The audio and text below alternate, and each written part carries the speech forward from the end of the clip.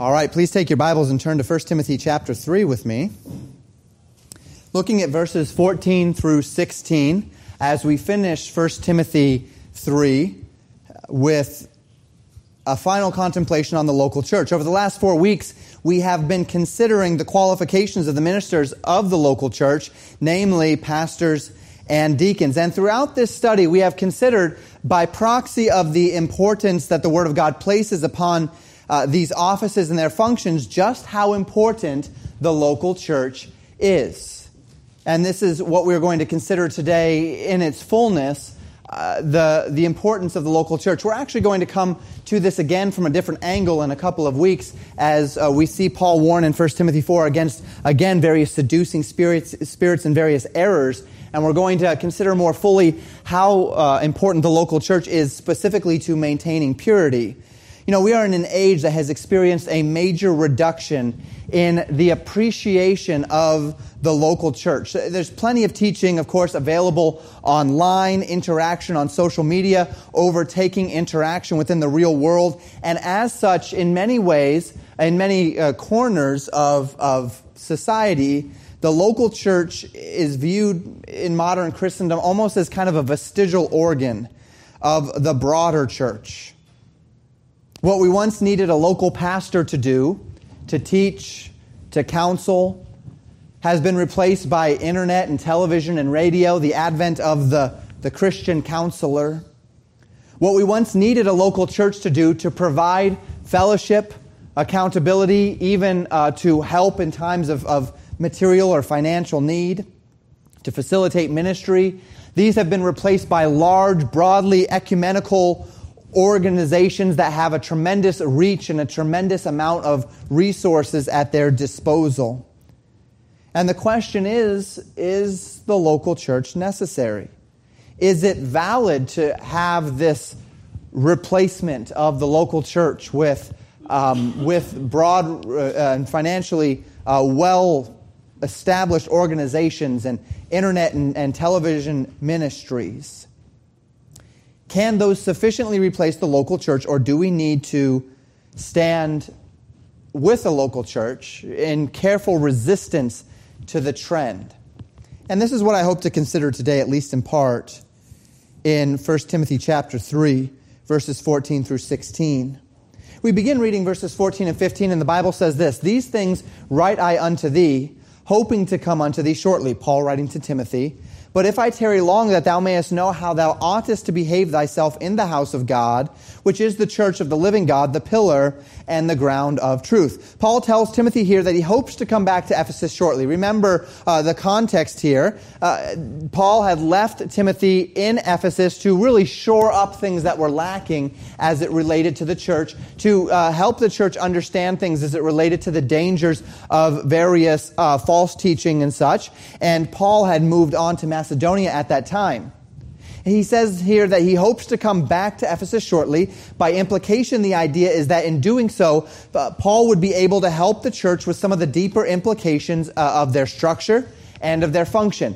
We talked about their function a little bit in chapter 1. We talked about the structure and the authority of the church here in chapter 3. Paul, however, says that he wrote this in case it was going to be a long time before he was able to return, that they might know how it is that they ought to behave himself in what Paul calls here the house of God, which is the church of the living God. And he calls it the pillar and the ground of the truth. Now, it's important to keep this label for the church of God, the house of God, within the context if we're going to understand it properly. There is some contention around this idea of what exactly is being called the house of God here. And we certainly know that the assembly, the church, is not this building, right? This building is not actually the house of God. No building is the house of God. A church can meet anywhere. Last week we met. We still had church. We just had it off-site. And that's what you saw if you got online and you clicked on the website. A pop-up came up that said the church is meeting off-site. Or on the doors, we had the doors, and it said the same thing.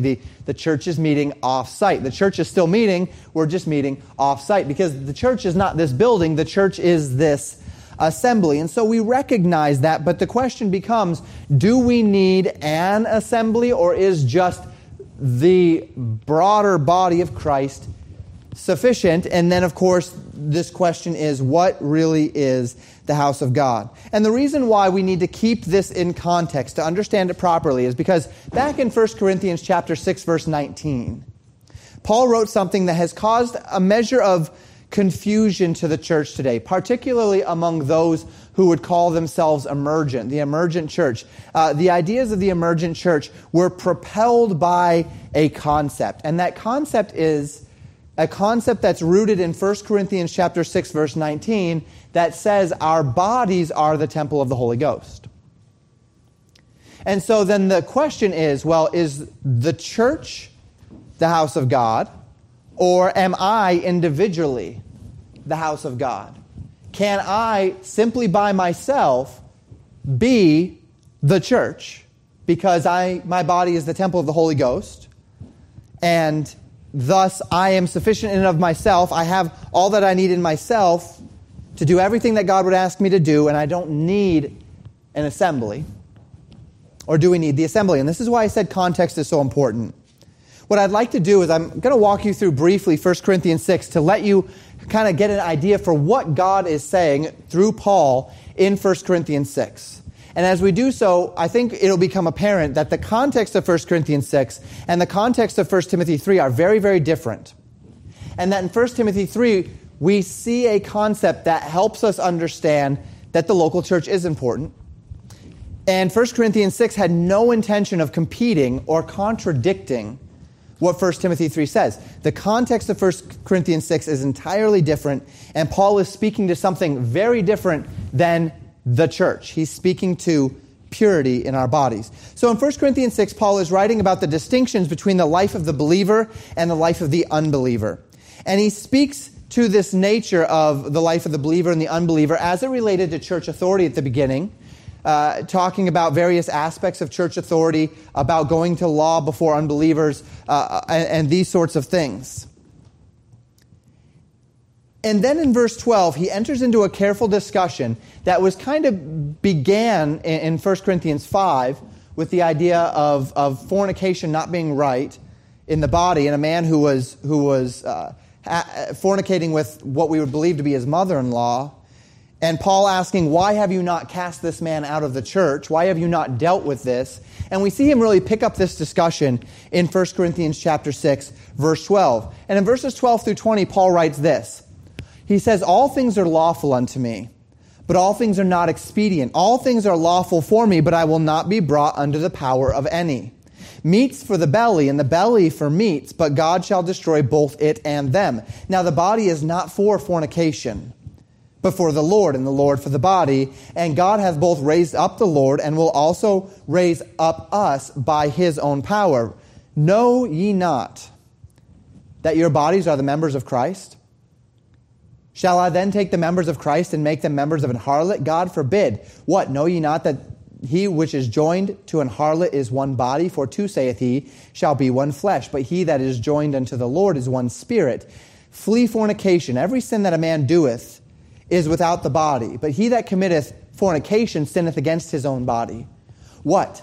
Know ye not that your body is the temple of the Holy Ghost, which is in you, which ye have of God, and ye are not your own? For ye are bought with a price, therefore glorify God in your body and in your spirit, which are God's. So Paul here is instructing the church about their carnal impulses. He's talking about, particularly in relation to this woman, and any arguments there might be. For whatever reason, the church suffered this guy to remain in the church, and he's continuing with this argument.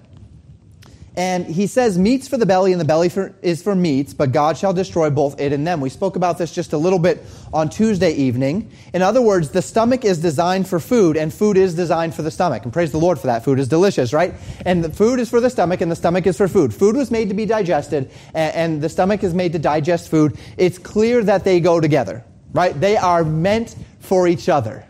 Food is meant for the stomach is meant for food. They're designed to go together, but they're still both carnal things, right? My stomach is still something that when I die, it's going to pass away, it's going to go into the ground, it's going to turn into dust, it's going to return to the dust and whence it was found. Food is just food. It's something that's entirely material. It's something that is entirely earthly. Food is carnal and material. My stomach is carnal and material. They are designed for one another, but they're both going to burn, right? They're both just temporal. In contrast, Paul says, the body is not for fornication. An illicit sexual relationship outside the bonds of marriage as God has designed it goes outside of what the body is designed for. It goes, now, that being said, the sexual relationship and the body they're designed for one another, right? God has designed this to function this way. God has created us to procreate in this manner. So they are designed for each other. But fornication actually goes outside that design. In the same way that my stomach might be able to digest some things that were not meant to be eaten. My little boy, of course, he's 1 year old, and he's really gotten into putting things in his mouth. So we had our fireplace going the other day, and there's some ash in the fireplace, and I come upstairs, and his tongue is black with the pieces of ash from the fire. Now, he can eat that, but that's not really designed to be eaten, right? He wandered downstairs a little bit later, and I hear a clink, clink, clink in his mouth, and I pull it out, and there's this piece of wood in his mouth. Probably got it from, he wandered in the garage while I was working. There's a little piece of wood in his mouth. He was just chewing on that piece of wood. Now, he can eat those things, but that's not what his body was designed for, right? Wood is not designed to be digested, and the stomach is not designed to digest wood. Doesn't work that way. It's the same thing with fornication. The body is designed to have that procreating role, to have that sexual relationship, but not in fornication. And that's what Paul is saying here. And so when Paul says all things are lawful, but all things are not expedient, he's speaking within the realm of those things which don't have any particular spiritual value, not speaking of those things which are contrary to God's design.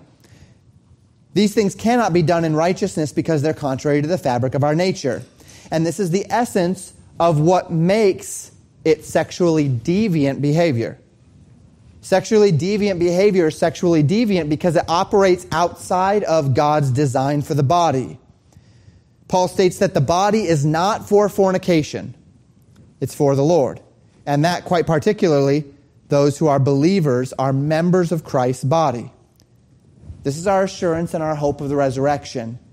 Because Jesus was raised up and we are Christ's body, therefore we too will be raised up. And Paul says that there can be no proper, no upright, no righteous way to be joined to one in fornication when we are also joined to the Lord. And he appeals to the command of God that the two would become one flesh. He argues that it absolutely cannot be righteous to join one's body to a harlot when one's spirit is joined to the Lord. This is fundamentally contradictory one to another. That in Christ, our bodies are the Lord's. And so it fundamentally does not work. It's outside of God's design to have our spirit committed to the Lord and our body doing that which is so fundamentally contradictory to Him. This is confusion, and it cannot be right. So Paul exhorts the church in verse 18, flee fornication, stating that whereas most sins are sins that are outside the body, a lie is an offense against the truth. Coveting is an offense against my neighbor, as is murder and theft. These are offenses against my neighbor. Blasphemy is an offense against the Lord. But fornication is an offense against your own body. And this body is the vessel for my spirit. And my spirit is intrinsically connected to the Lord if I'm in Christ, by virtue of the Holy Spirit being inside of me. And so to sin against my body is to sin, verse 20 says, against the vessel in which God has chosen by His Spirit to make His dwelling place, to make His temple.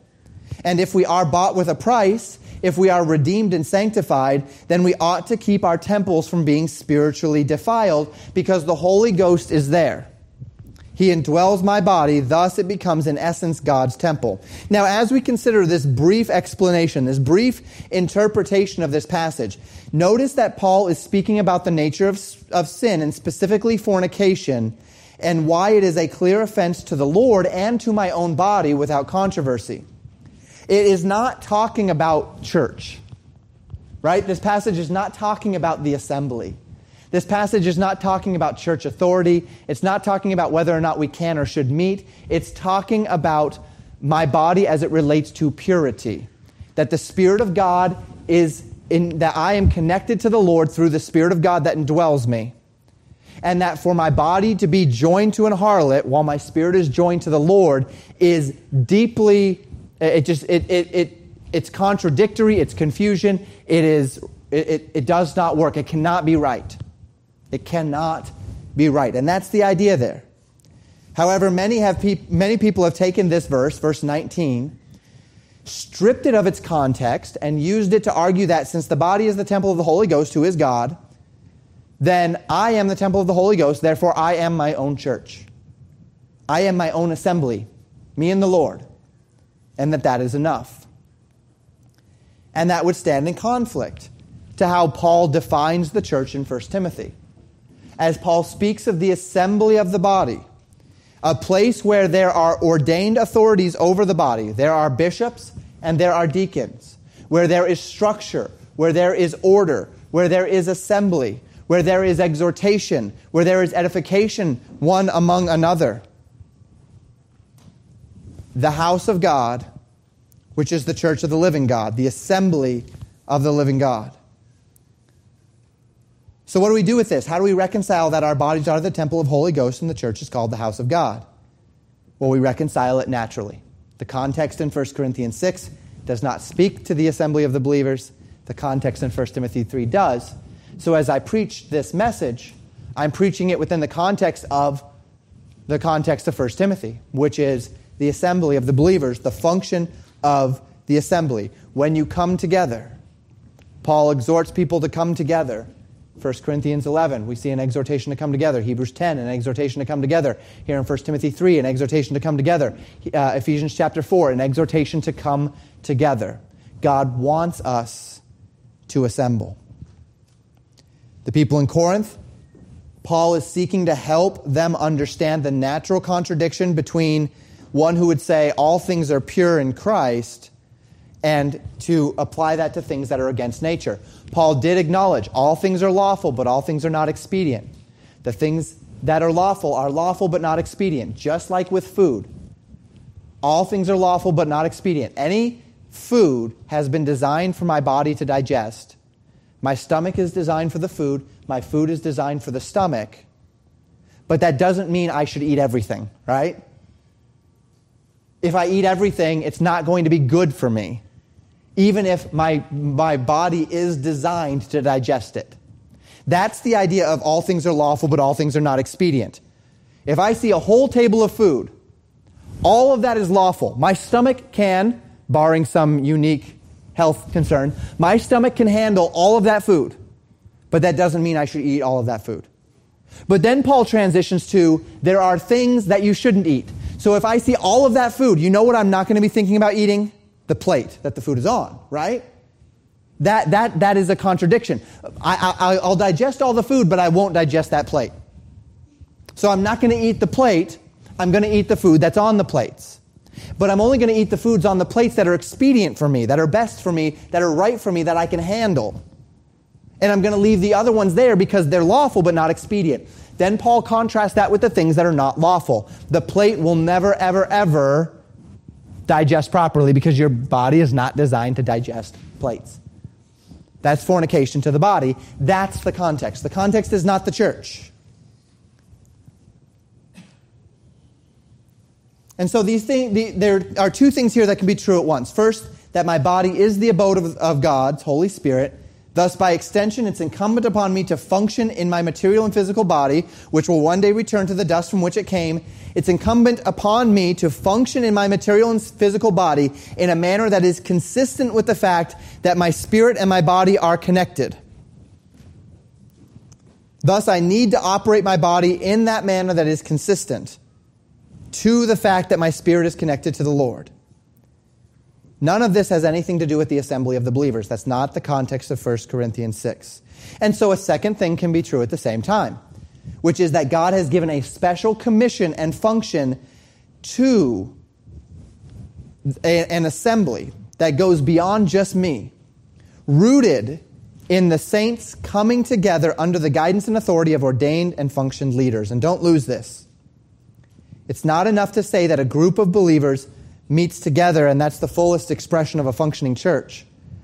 As we see a functioning church, we'll see it from Ephesians 4, we see it in 1 Timothy chapter 3. There's leadership, there's organization, there's function. Yes, the body fellowships together. Yes, you certainly don't need to have a pastor and deacons around in order to fellowship. But the body, as God has designed it to be, has a structure. A functioning local church structure, process, and order. But as Paul exhorts Timothy to proper behavior in the assembly, which is the house of God, the proper behavior has been seen throughout 1 Timothy. Chapter 1 spoke of doctrinal clarity and purity, and we're going to see it again in chapter 4. Chapter 2 spoke of continued supplications, prayers, intercessions, given of thanks for all men, and especially for those in authority. Chapter 2 also spoke of, when they come together, women being submissive in the assembly, women operating in shamefacedness with sobriety, expressing the essence of godliness and virtue, not teaching, not usurping authority over the men. And then chapter 3, which speaks about those leadership roles given to men, the bishop and the deacon. And this is what a proper functioning church looks like. If these things are missing, if doctrinal purity is missing, if prayer among God's people is missing, if submission among God's people is missing, if leadership, care within the bounds of clear qualifications of bishops and deacons, if that's missing, then the church is not properly structured as Paul has exhorted the church to function. So that's what Paul says here. He says, if I tarry long, that thou mayest know how thou oughtest to behave thyself in the house of God. That's what these first 3 chapters have been. This is how you behave yourself in the church of God. This is what the church of God looks like.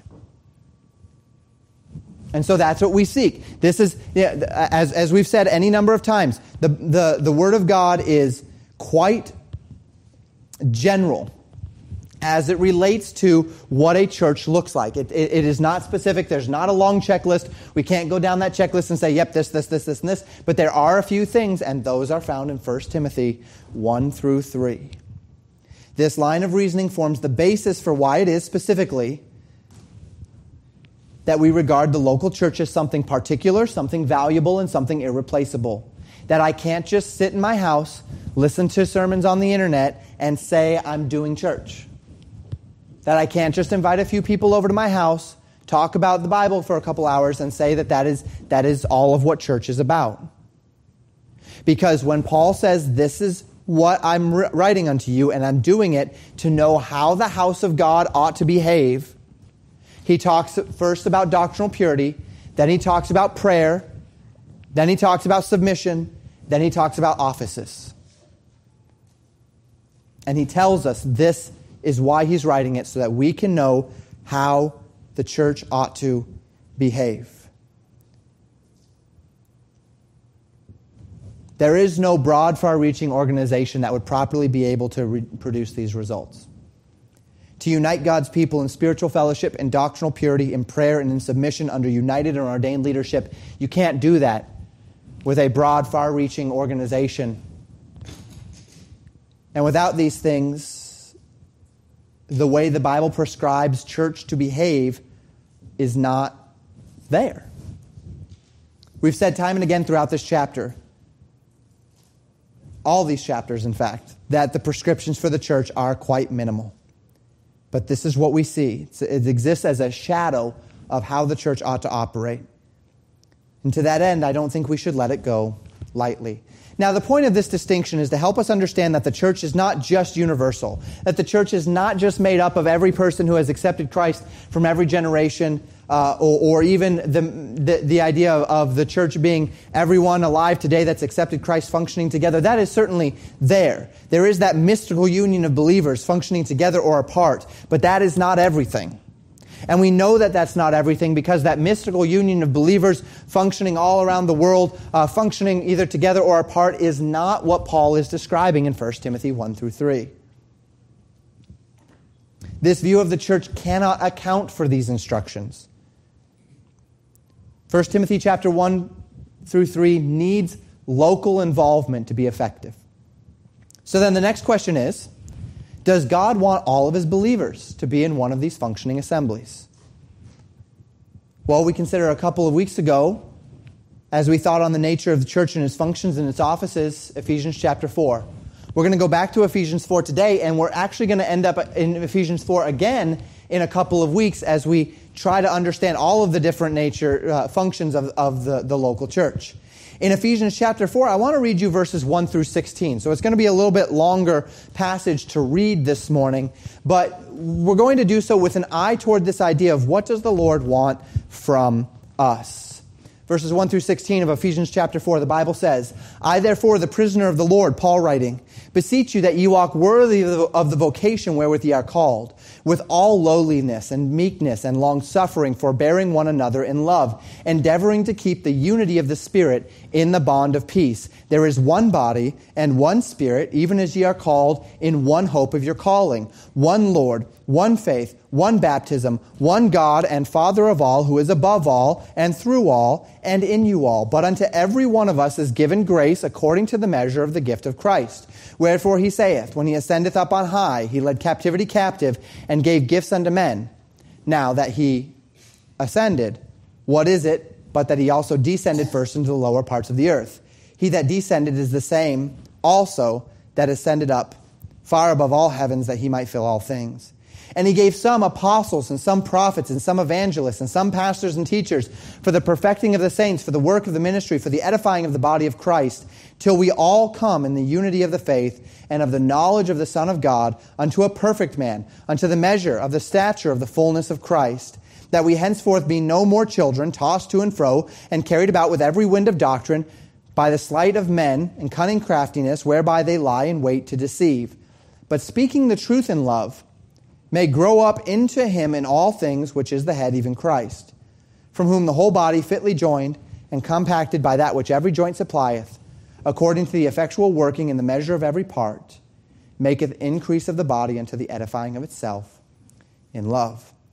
So Paul talks here about the unity of the body, and take note of how this body is described. One body, one Spirit, one hope, one Lord, one faith, one baptism, one God and Father of all. And to this body, the Scriptures tell us, what is foundationally given apostles and prophets, which we studied 5 weeks ago together, and that forms the foundation of the body. The apostles and the prophets were the foundation, with Jesus Christ as the chief cornerstone, upon which the church body is founded.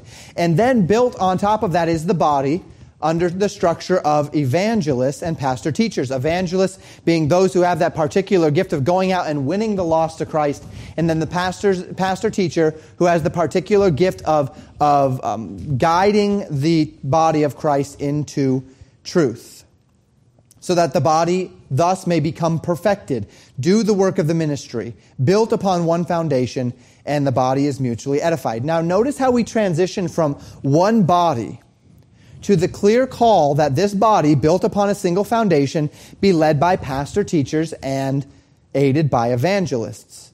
And to be led by pastors and teachers and to be aided by evangelists until we all come into the unity of the faith and the knowledge of the Son of God unto perfection. So while Paul teaches this as one body, he also acknowledges that this body has not come into the unity of the faith yet. And we recognize that that unity of the faith and that perfection is found in that time when the Lord will bind us all together in eternity. So the picture here is of all of us individually laboring in local bodies, of those of us supplying what each joint supplies, what each part of the body needs underneath leadership, given evangelists and pastor teachers, so that the body may grow under these ordained leaders, guarding the believer, as we see here, against the winds of doctrine. He says here that the reason why he's given us these things, so that we can do the work of the ministry, that we henceforth be no more children tossed to and fro with every wind of doctrine. That means that there must be stability. And we're going to talk about this significantly more in 2 weeks. That God has ordained the church to be stable, to be functioning, to have leadership, to have accountability, to hold the line, if I may use the word that Paul uses in 1 Timothy 3:15, to be the pillar and the ground of truth. The pillar and the ground of truth. Christians are designed, if I can say it this way, to have a herd mentality, or a pack or a pod, whatever you want to call it. Stronger together than we ever could be apart. See, it's easy for Satan to deceive one. We're warned, be sober, be vigilant, for your adversary, the devil, is a roaring lion, walketh about seeking whom he may devour. My children and I were watching documentaries this last week on big cats. Talked about lions and tigers and cheetahs and jaguars and leopards and pumas. And as we watch these documentaries, of course, particularly when it comes to lions and how they are very much pack hunters in a sense, pride hunters, as it were, right? They have prides. Any big predator is going to look for the straggler, right? They're going to look for the weak. They're going to look for the slow. They're going to look for the sick. That's how Satan is described. It's easy for Satan to deceive one, but if that one is submitted to a body, qualified under shepherds, then each of us individually benefits from the protection of the whole. That when I hear something, when I learn something, and I come into the body and I say, I just heard this, I just learned this, there's an opportunity for the whole to protect from false doctrine, from error, from confusion. There's a stability, there's a groundedness. And thus each one of us becomes spiritually stronger by the body within which we reside. So that the body unites to speak the truth in love, to not be swayed by every wind of doctrine. Because there are those over the body who are qualified to lead and to guide. And because the body is coming together, as 1 Timothy 2 says, to pray for kings and for all that are in authority, that we may lead peaceable lives in godliness and honesty.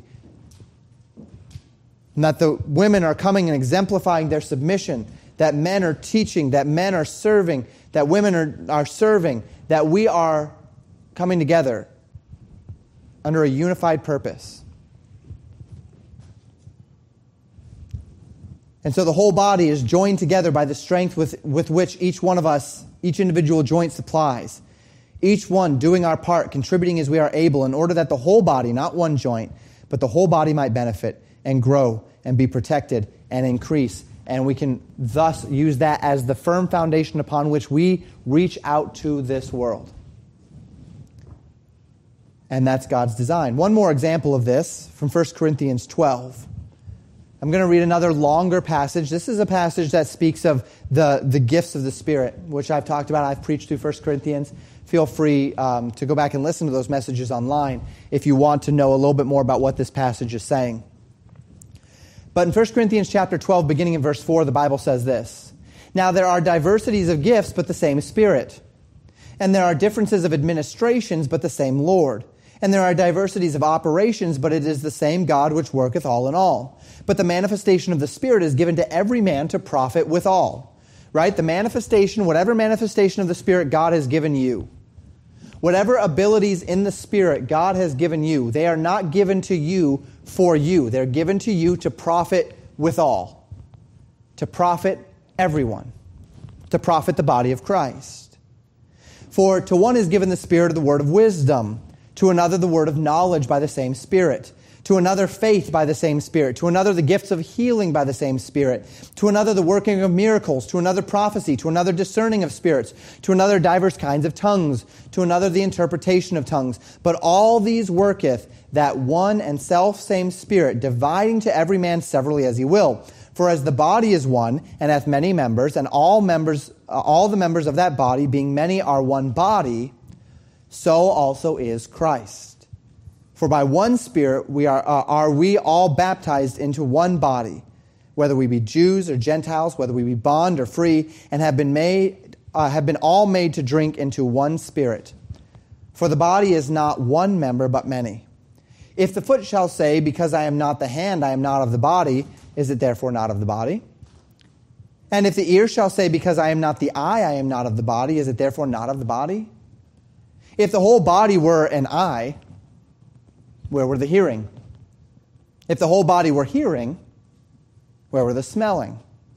But now hath God set the members, every one of them in the body, as it hath pleased him. And if they were all one member, where were the body? But now are they the many members, yet but one body. And the eye cannot say unto the hand, I have no need of thee, nor again the head to the feet, I have no need of you. Nay, much more, those members of the body which seem to be more feeble are necessary. And those members of the body which we think to be less honorable, upon these we bestow more abundant honor, and our uncomely parts have more abundant comeliness. For our comely parts have no need, but God hath tempered the body together, having given more abundant honor to that part which lacked. That there should be no schism in the body, but that the members should have the same care one for another. And whether one member suffer, all the members suffer with it. Or one member be honored, all members rejoice with it. Now ye are the body of Christ, and members in particular. We have the same illustration here of the body that's built up by which every joint supplieth, as we saw in Ephesians 4. Only here we consider the deeper nature of each person's part. That God has made each of us different, having different natural abilities, having different learned skills and knowledge, having different giftings by the Spirit. Not so that the body can be at constant tension and division, saying, aha, I have this and you don't have that, or you have that and I wish I had that and I don't, and you're this and I'm that. But rather that as we submit to our head, which is Christ, we can all use our particular gifts and our abilities to increase and benefit the body. And when we were in 1 Corinthians, of course, the exhortation was find out how you can benefit the body. Every single person who is a believer, who has accepted Jesus Christ as their Savior, has been gifted with some means by which to bless the body, and it's our job to find out what that is, so that we can be a part of the body. As we all submit to our head, which is Christ, we all use our gifts and abilities to increase and benefit the body, operating under the leadership, as 1 Timothy 1-3 has taught us, of pastors and deacons, called to come together to prayer. Women in submission, men in leadership, caring for one another, building up one another. Once again, as we see these broad prescriptions in 1 Corinthians, broad prescriptions in Ephesians, and we filter them through 1 Timothy 1-3, we recognize that this cannot be done without a local application. Having those in leadership over us, binding us together, coming together for prayer, coming together to serve.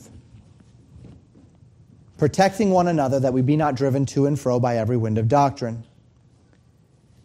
And so, though we all have different roles to play, no one can say that they don't matter, because we all have a role to play. And with these two passages having been read to you today, I submit to you not only that God has designed His church to be realized in a local and a physical way through ordained leadership, but that this is essential to God's plan for this age. The local church is not just helpful, it's not just useful, it's essential. I also submit to you that the Bible fundamentally assumes that God's people will operate within the fellowship and the accountability and the protection of a local body of believers for the increase of the body to be the pillar and the ground of truth. And what is this truth of which the church is considered to be the pillar and the ground? Well, verse 16 tells us this. And without controversy, great is the mystery of godliness. God was manifest in the flesh, justified in the Spirit, seen of angels, preached unto the Gentiles, believed on in the world, received up into glory. We memorized this at the beginning of our time in 1 Timothy. We guard this truth that Paul calls the mystery of godliness. We talked about that a couple weeks ago, what a mystery is. I'm not going to rehash that. It is a message which was previously hidden from mankind, but now is manifest, and manifest specifically in this case to the church. The key to the spiritual life, the essence of the Christian faith, that God was manifest in flesh in the person of Jesus Christ, that the Spirit of God proved God became flesh when He descended upon Him in the form of a dove, and that voice came from heaven saying, "This is my beloved Son in whom I am well pleased." That the Spirit of God empowered Jesus for ministry. That the Spirit of God rose Jesus from the dead. He was seen of angels. Certainly Christ's work was witnessed by the heavenly hosts who declared His birth in the spirit realm after the resurrection when He led captivity captive, declared His victory. Angels, of course, being simply the word for messenger, could also be speaking here of those who Christ had commissioned to be witnesses of Himself. He was seen of messengers. He was seen of the apostles. He was seen of those who are now taking His message to the end of the world in Paul's day. He was preached unto the Gentiles, which Ephesians chapter 3 verse 6 calls a mystery in and of itself, that the Gentiles should be fellow heirs and of the same body and partakers of His promise in Christ by the gospel. And He was believed on in the world. As men and women of every tribe and tongue have come to recognize the redemption of God through the finished work of Jesus Christ, believed on in the world, finally received up into glory. Where Hebrews chapter 10 verses 13 and 14 tell us He then sat down on the right hand of God, from henceforth expecting till His enemies be made His footstool. And this is the gospel. This is the gospel that unifies us. This is the truth that the church is called to be the pillar and the ground of. This is the thing that unifies us all in Christ. Together in one body, unified under a single head who is Christ, led by ordained men, praying always for all men, submitting ourselves in love, stronger together than apart. This is the gospel which we guard and which we live and which we boldly proclaim to the ends of the earth. If by any means we might see souls won to Christ by coming to the knowledge of the truth. And that's us. That's what we're here to do. That's why we exist. That's what we exist to do. That's why we function. That's how we function. And so 2 questions as we wrap up this morning. Question number 1. How is your relationship to the gospel? How is your relationship to the mystery of godliness? How is your relationship to an understanding that you're a sinner? That because you're a sinner, you've been separated from God. That separation of fellowship with God means that you cannot and do not have a relationship with Him, and your sin has separated you from God. But that God so loved the world that He gave His only begotten Son. That His Son, named Jesus Christ, was born of a virgin, was born under the law, lived as a man, was a man, but without sin. And He lived that life without sin, but at the end of that life, He gave His life on the cross. And the Bible tells us that while Jesus hung on the cross, the Father made Him, the Son, to be sin for us, who knew no sin, that we might be made the righteousness of God in Him. That God took your sin, your punishment, and He placed it on Jesus Christ, that you might have the chance to be forgiven. And the Scriptures tell us that God so loved the world that He gave His only begotten Son, that whosoever believeth in Him should not perish but have everlasting life. To believe is not simply to acknowledge these facts to be true. The Bible says in James that even the devils believe and tremble at the reality of who Christ is. The question is, have you submitted to Him? Have you placed your full faith and trust in the finished work of Jesus Christ? So that when you stand before God one day and He were to say, "Why should you go into my heaven?"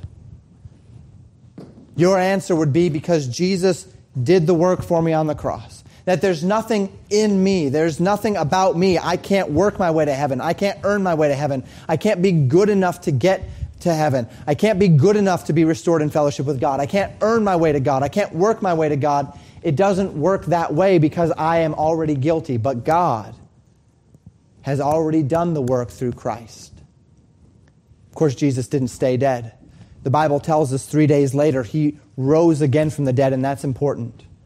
Because if Jesus had proclaimed that He could give you eternal life, if Jesus had proclaimed that He could reconcile you to the Father, if Jesus had proclaimed that He would be for you the forgiveness that you need in order to be right with God, and then He died and He did not rise from the dead, if we could go find His bones and worship at His bones, He'd be no good to me. He'd have no power. How can He give me eternal life if His bones are in the grave? But if He rose from the dead, He proved that He could do everything He said He'd do. And He proved that the Father approved of His message. So that one day, I can have that confidence of knowing that because He lives, so too will I. How's your relationship with the gospel this morning? Have you accepted Jesus Christ as your Savior? Paul says in Romans chapter 10, verse 13 and 14, "For whosoever shall call upon the name of the Lord shall be saved." How then shall they call on Him in whom they have not believed? How shall they believe in Him in whom they have not heard? How shall they hear without a preacher? Second sub-point under this idea. First, have you received the gospel? But second, as it relates to your relationship to the gospel, Paul asks this question: how shall they hear without a preacher? This is not the word pastor. This is not pastor-teacher. This is that the word is simply a proclaimer, an announcer, a herald. This does not speak of an office or a function in the church. I'm not your hired gun to go out and to win people to Christ. That's not the function that I have as a pastor. That's a responsibility I have as a Christian, but that's not my function as a pastor. But how shall they hear without a preacher? How will people hear the gospel if we who are collectively charged with being the pillar and the ground of that truth aren't also proclaiming it? How's your relationship to the gospel? First, have you accepted the gospel? Have you received the gospel? Is the gospel yours? Second, are you an accurate representation of the gospel? Are you proclaiming the gospel? Are you living the gospel? Does your testimony reflect the gospel? Does the gospel have power through the manner in which you live your life? How's your relationship to the gospel? Second point. How's your relationship to the local church? The local church is not as appreciated today as it has been in times past. This particularly related to the philosophy of the emergent church, which has stripped from the conscience of man, of the church, any sort of expectation of order and structure and behavior. Modern technology has simultaneously connected us more and more and driven us further apart at the same time. And in this age and in this time, the local church is just as necessary as ever, and in some ways perhaps more necessary than ever, to keep us connected to that community of believers, that we be not tossed to and fro by every wind of doctrine. It used to be that a pastor could have a general confidence that is, if his people needed some spiritual guidance, they'd come to him. That if they needed to know something about how the Word of God was interpreted, they'd come to him. And because of that general level of confidence, he knew that as long as he stayed right, his people would stay right. It's not that way anymore, is it? You're going to get up and you're going to go from here, and I get you for, if you come to everything, I get you for 3, 4, 5 hours of teaching a week. If you come to everything that we do as far as teaching. And yet you could spend the rest of your week listening to evangelists online and on the radio and on the television, and you could receive significantly more teaching from others than from me. And that's, in one sense, a great blessing of this age, but it's also a great danger, right? And so perhaps the local church is more necessary than ever, that we can come together so that the things that we're hearing and the things that we're learning can be vetted through the body to keep us grounded, that we be not carried away with every wind of doctrine. And so Paul says, and again, we're going to come back to this passage in a couple of weeks, in Hebrews chapter 10, verses 24 and 25. And let us consider one another to provoke unto love and to good works, not forsaking the assembling of ourselves together as the manner of some is, but exhorting one another, and so much the more as ye see the day approaching. Paul said, as the day of the Lord comes closer, as things wax worse and worse, as he warned in 2 Timothy they would, there is all the more reason for you to unite with other believers. All the more reason to not forsake the assembling of ourselves together, as the manner of some is, as we see the day approaching. Do you see it that way? Do you believe that? Are you a member in particular? Are you providing for the church that with which your joint can supply, which your part of the body can supply? Are you a part of the body's growth and edification and increase? Are you functioning in the body's effort to maintain itself as the pillar and the ground of truth? Thank you for listening to Pastor Jamin Wickler from Legacy Baptist Church in Buffalo, Minnesota. More information about Legacy Baptist Church and a library of sermons are available at www.legacybaptistchurch.net.